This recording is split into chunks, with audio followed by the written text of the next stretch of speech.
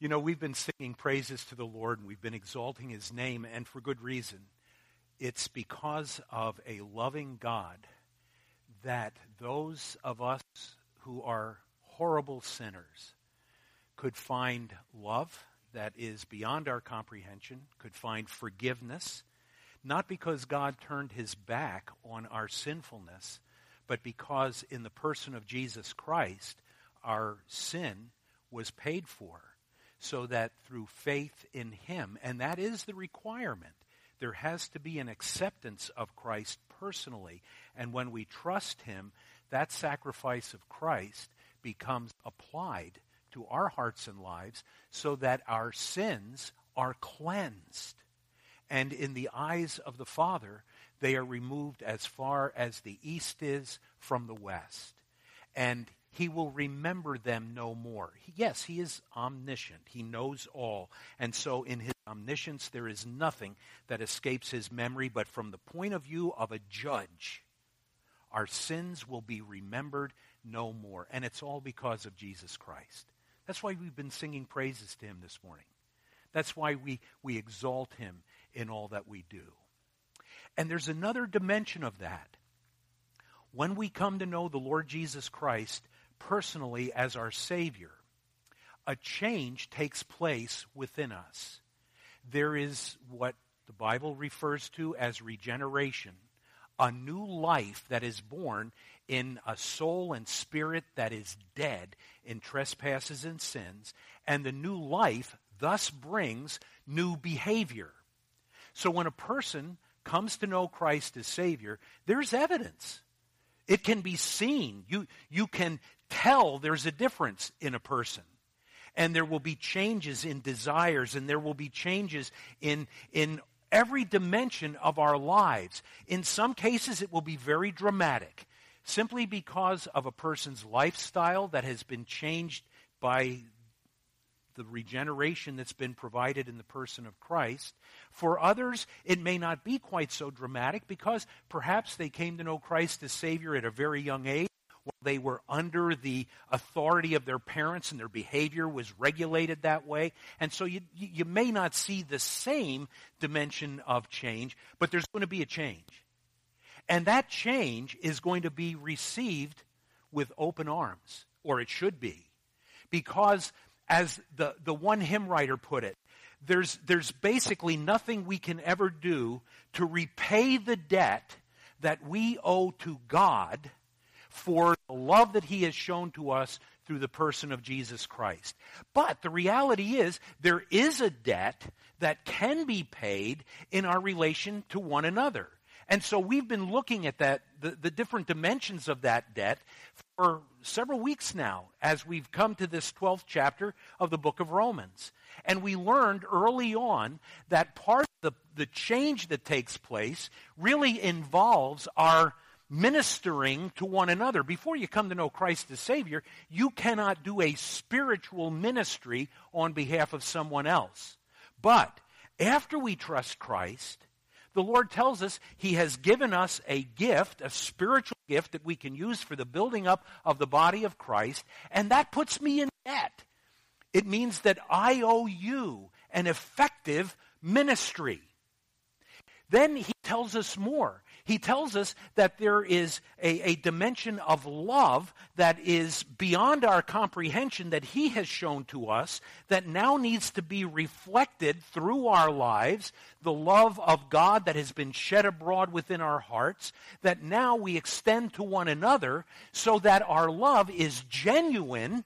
It is a sincere love. It's not hypocritical, and we genuinely care for the well-being of one another. Now, you hate to put that in the realm of an I.O.U., but that's exactly what it is. So, I.O.U., sincere love. And then the Lord tells us that through our lives, there are decisions we have to make to hate what is evil, to love what is good, to embrace what is good, and as a result of doing that, we give an example to one another of the way we should live. We move away from that which is evil. We embrace that which is good. Now, I owe you that kind of an example. And then the Lord tells us that there is a dimension of love that goes even to a different segment of the agape love that he has given to us. And he tells us that there is a brotherly love, a care for one another as friends. And so another dimension of what I owe you arises. And I owe you the friendship, the phileo, the brotherly love that God intends to be demonstrated through the way I act towards you. When we come to this 10th verse, you'll find that the division that takes place in the middle really divides two different elements to us. And now we come to the 5th part of I.O.U. You know what? We're in a lot of debt, aren't we? This is a lot of debt, but it's all good debt. There's stuff that I owe you that's really good. And I want you to look with me again, if you will, please, to Romans, the 12th chapter, and the 10th verse, where we're told this. Be kindly affectionate to one another with brotherly love, so that we have this devoted friendship to each other. And then he says, in giving preference to one another. Now we come to this 5th. I owe you primary honor. I owe you a perspective that exalts you above myself. When we talk about this, we want to understand what the honor is involved. It's to give one another deference, reverence, esteem, respect, appreciation. And quite frankly, the definition goes on and on from there. But it means this. It means that I comply with the pattern that was established by the Lord Jesus Christ when he had the mind that did not grasp equality with the Father. Now, please understand this. He did not diminish his deity when he became a man, but he diminished the free exercise of that deity in the realm of humanity, and he gave up for a time the glory that he had with the Father before he was incarnate. And so he allowed himself to become a servant. He allowed himself to take upon himself the form of a servant. And he humbled himself to the point of death, even the death of the cross. Now let me ask you this. Who's greater, you or Christ? It's not. That's a silly question. There's just no question about the answer. Christ is the greatest. And yet he humbled himself to die in your place and in my place so that we could be forgiven and we could be granted freely the gift of eternal life. Now he says, let this mind be in you. This isn't a matter of capability. It's not a matter of intelligence. It's not a matter of power. It's not a matter of authority. It's not a matter of any of those issues that we would look at from a human perspective and say, this is what we should aspire to. No. This is an issue that says this. Because of the pattern of Christ, not to earn forgiveness, to earn eternal life, but to recognize that because of Christ's humility, he makes it incumbent upon me as a follower of him to take the same attitude that looks at you with deference, that puts you on a higher plane than myself. It really goes hand in hand with the love that we have for one another, because it means that the things that I do are really designed for the purpose of your good. They are designed for your benefit. And sometimes that may require sacrifice. But I do that because of the love of God that has been shed abroad in my heart. And now what I do is I give you primary honor. This word that is used here is the same word that is used of our giving reverence to God the Father. do we reverence him? We were singing this morning. Holy, holy, holy. Is that what we sang? Holy, holy, holy, Lord God Almighty. We lift his name because it's holy. And he tells us to honor him and uses the same word to honor others. It is the same word that is used for our honoring the Lord Jesus as our Savior. It is the same word that is used when the Scriptures tell us to honor the King. Is that making it a little harder? Makes it a little tougher, doesn't it? And by the way, I would remind you, regardless of your political views, the leader of our country deserves to be honored. You may not agree with everything that he does, but he deserves honor because he holds the position that God has given him. And then pray like crazy. Oh, pray for the next election. And whoever's elected, honor him or her. That same word is used of a husband honoring his wife. Now, ladies, don't be offended by this. This is what the Scripture says. To honor your wife as the weaker vessel. And I think that that's a specific reference to the physical capabilities. Because in many cases, women seem to have a stronger spiritual inclination than men do often. I don't understand all the reasons for that, but the evidence seems to bear out. But here's what I do know. Most of the time, a man is stronger than his wife. And he is to honor her in spite of that physical capability. Children are told to honor their parents. By the way, when does that end? I don't believe it ever ends. It doesn't mean that you're under their authority all the time. When you begin your own home, now you come into another realm of authority where under Christ the husband becomes the leader within the home. Oh, did I say that? Yes, I did, because that's what the Bible says. And then the wife, and then the children are to honor both mother and father as they would honor the Lord.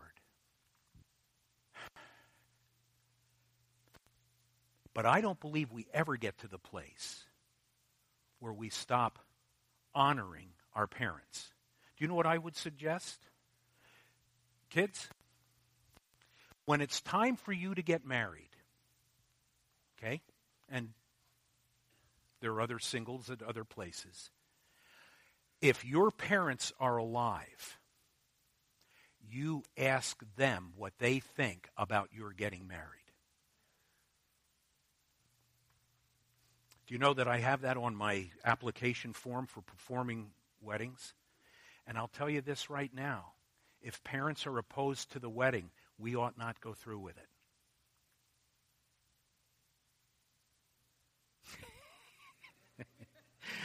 it. There is one. Amen. And some of you are probably sitting there saying, my parents opposed our wedding. Well, it's too late now. No, I didn't mean that in a humorous way. It is too late now, and now the person with whom you are married, that is the person God intends for you to stay with for life. Okay? So I don't want there to be any confusion about that. But you should honor your parents. It's the same word that's used of servants honoring their masters. Within our culture, there no longer exists, at least not legally, the relationship of the servant with the master, but there is the relationship of the employee with the employer, and that means you honor your employer no matter how stinky he or she may be. Are we on track here? Do we understand what God is talking about? Honor one another in such a way that we hold others up above ourselves. This is not the natural way to think. You all understand that, right? The pattern of this age is very different from compliance with that directive that we read here in Romans chapter 12, verse 10. And we're given to honor one another in opposition to the natural way that we feel. How do people generally feel? One, we naturally are greedy and self-centered, right? Right? Okay. I need to be sure that you're still with me on this, because how many times have you heard little children who are on a playground and there's something with which they can play and they all yell out, "Me second"? They yell out, "Me first," right? The natural way of thinking is, I'm going to push myself forward. I'm going to be number one. I'm first. If you have trouble identifying with that, think about church dinners.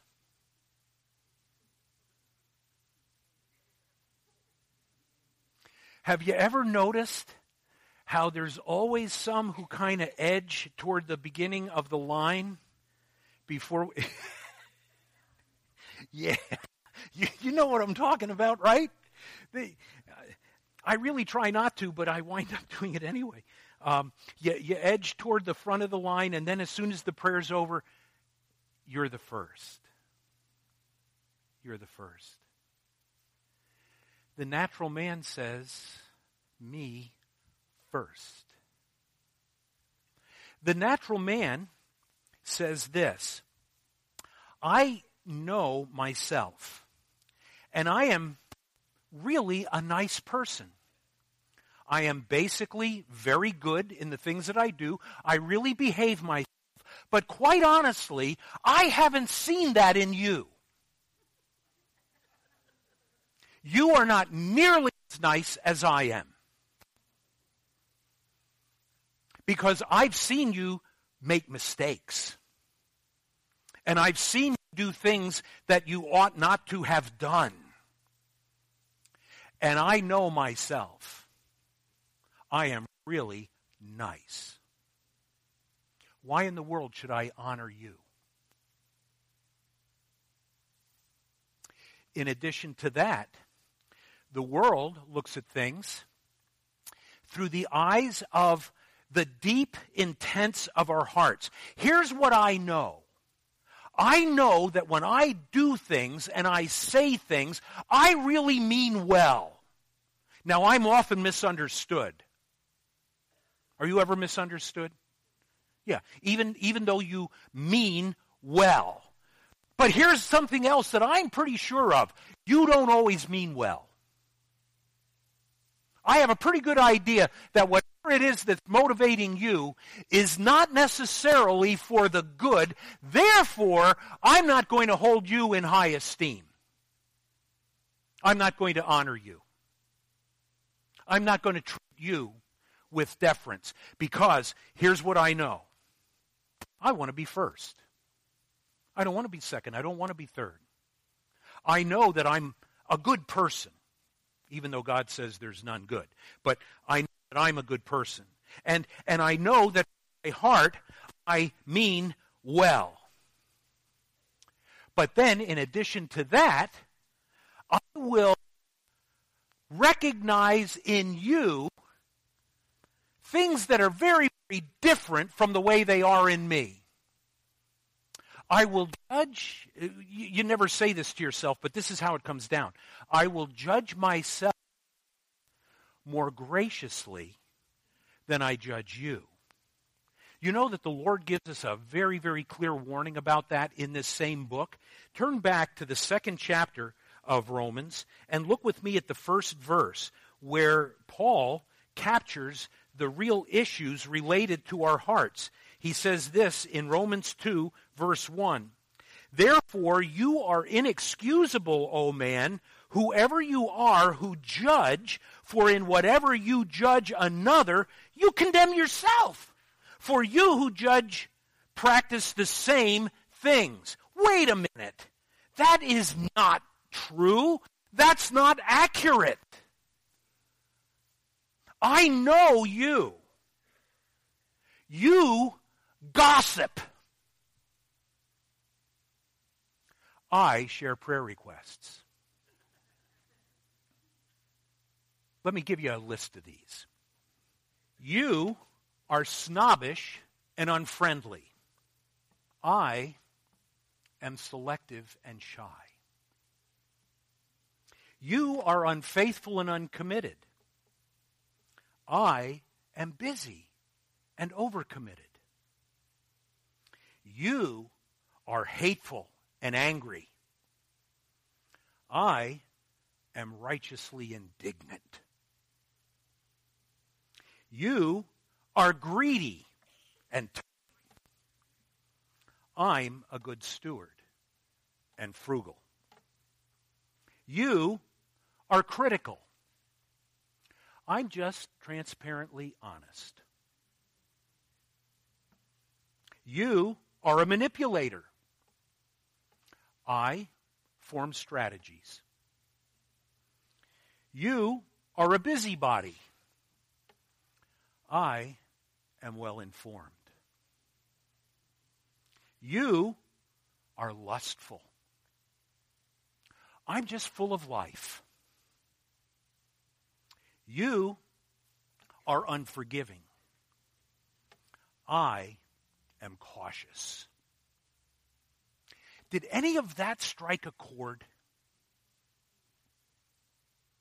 Have you ever looked at somebody else and felt that they are guilty of some of those sinful behaviors, yet you yourself, if you honestly evaluated your own conduct, would have to say the same thing about yourself, but in order to protect yourself, you just add different names to it?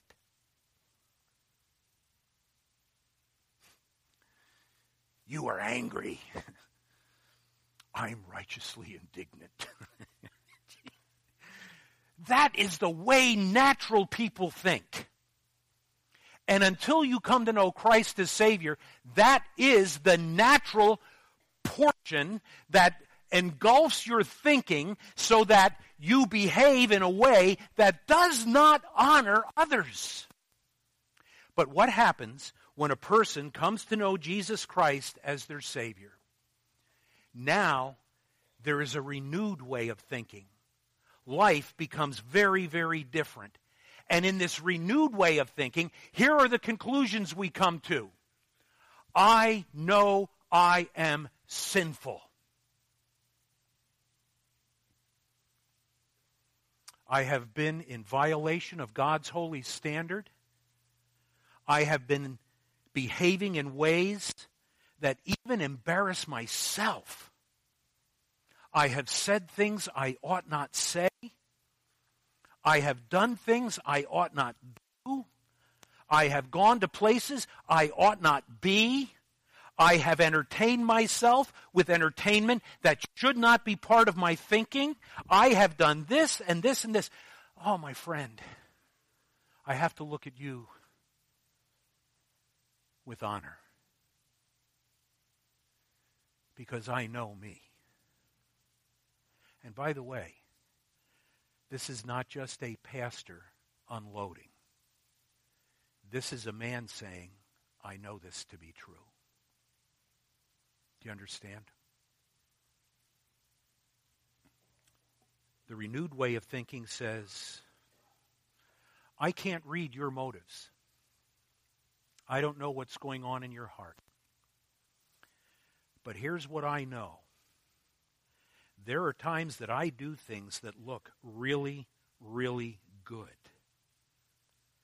But there is something else other than just righteousness motivating me to do what I just did that you think is so good. But inside, I know that my motives have not been what they should be. I don't know your motives, so I can't judge you. but I can judge me. And I know that there are times when I've done things that you would look at and you would say, boy, that is really special. He does some really, really nice things. And sadly, behind it, there's often the desire for recognition, the hope that there might be some influence. And I have to look at my own motives and say, what the heck are you doing? That's not right. This morning in our prospective members class, we were dealing with the issue of the responsibilities of church members, and one of the responsibilities to the church is the financial support of the church.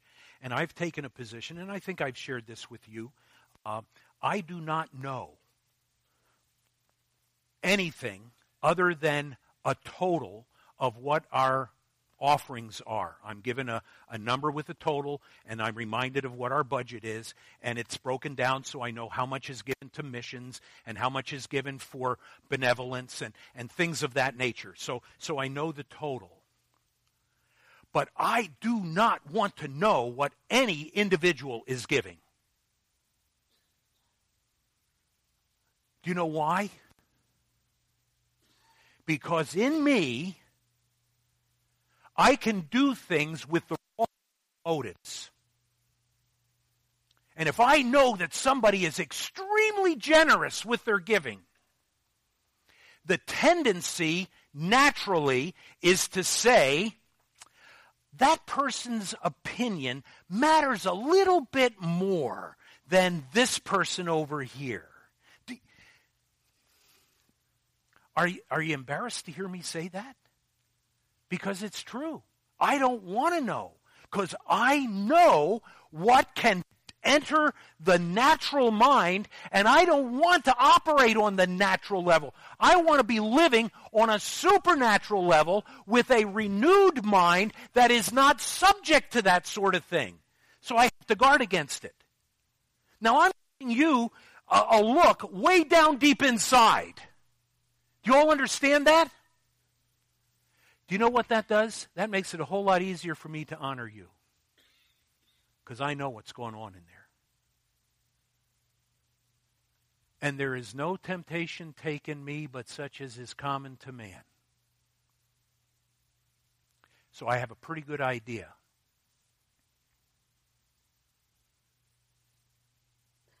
We all would have a problem with that.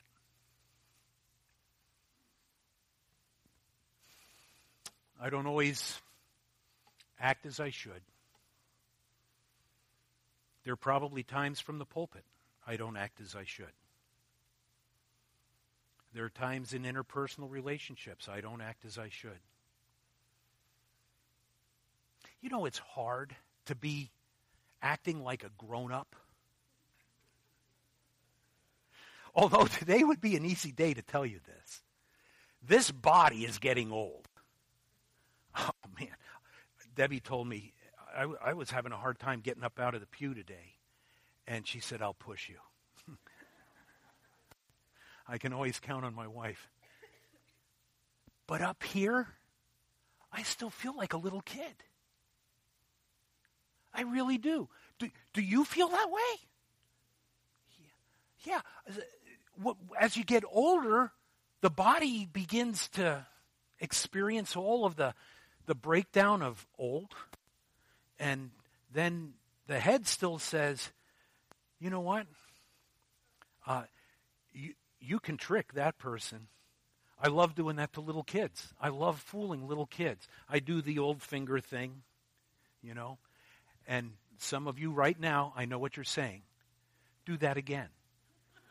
Okay. So I take my finger off, okay. Did you guys want to see that again? Yeah, okay. See? Is that cool?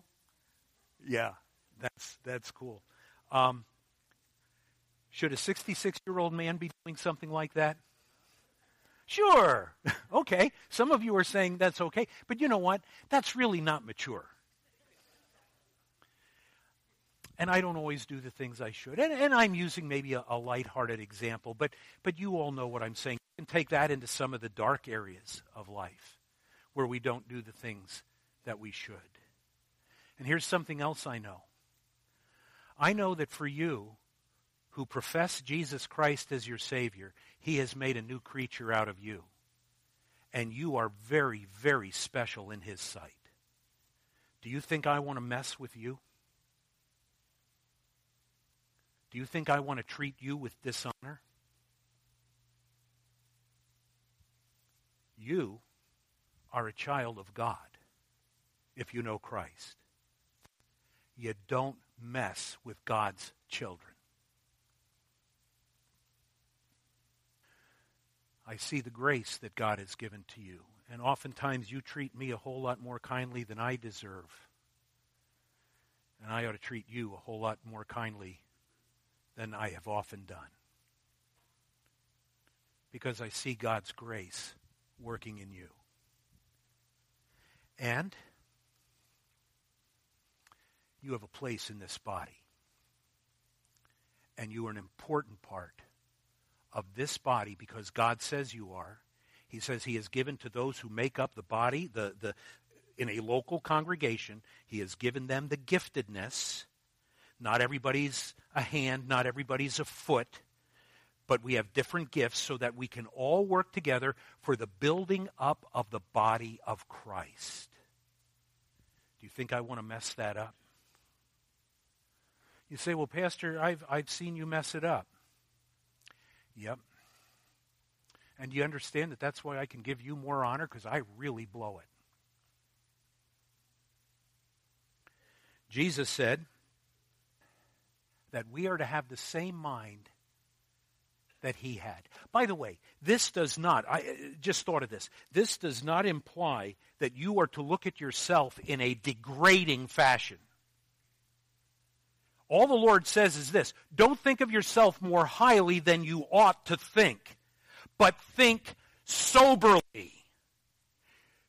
You all are important to God. You all have capabilities. You all deserve honor. But think soberly is not to say this: if I am to honor you, I have to think of myself as nothing. No, think soberly. Be real. I am a sinner. I often blow it. I know you're one of God's children. I know that He loves you as much as He loves me, and He tells me I am to honor you. Therefore, I'm not running myself into the ground, but I am approaching you with humility. And what I recognize is how important you are. By the way, when I have used the pronoun you, and when I've used the pronoun me and I, we can change that. Do you get it? That's all for you too. It's all for you too. Do you know what's really great about being in debt to one another? We can live the way Christ intends for us to live. Let's stand. Father, it would be my prayer that those who don't know Christ as Savior would sense within their own heart the reality of their dire circumstances. They are not your children. Their sins have not been forgiven. And their eternal destiny is to be cast ultimately into the lake of fire that was prepared for Satan and his demons. But Father, we're thankful that your love is so great that through the sacrifice of Jesus Christ, He paid the penalty for our sin. And when we trust Him, we pass from death into life. When we repent and turn away from our sin and toward our Savior and receive Him, He freely gives us the gift of eternal life. And for this, we thank you. Father, we never could have come up with such a great plan. And then as your children, I pray that we would embrace the debt that we owe. thank you for what you're going to do in Jesus' name. Amen. God bless you.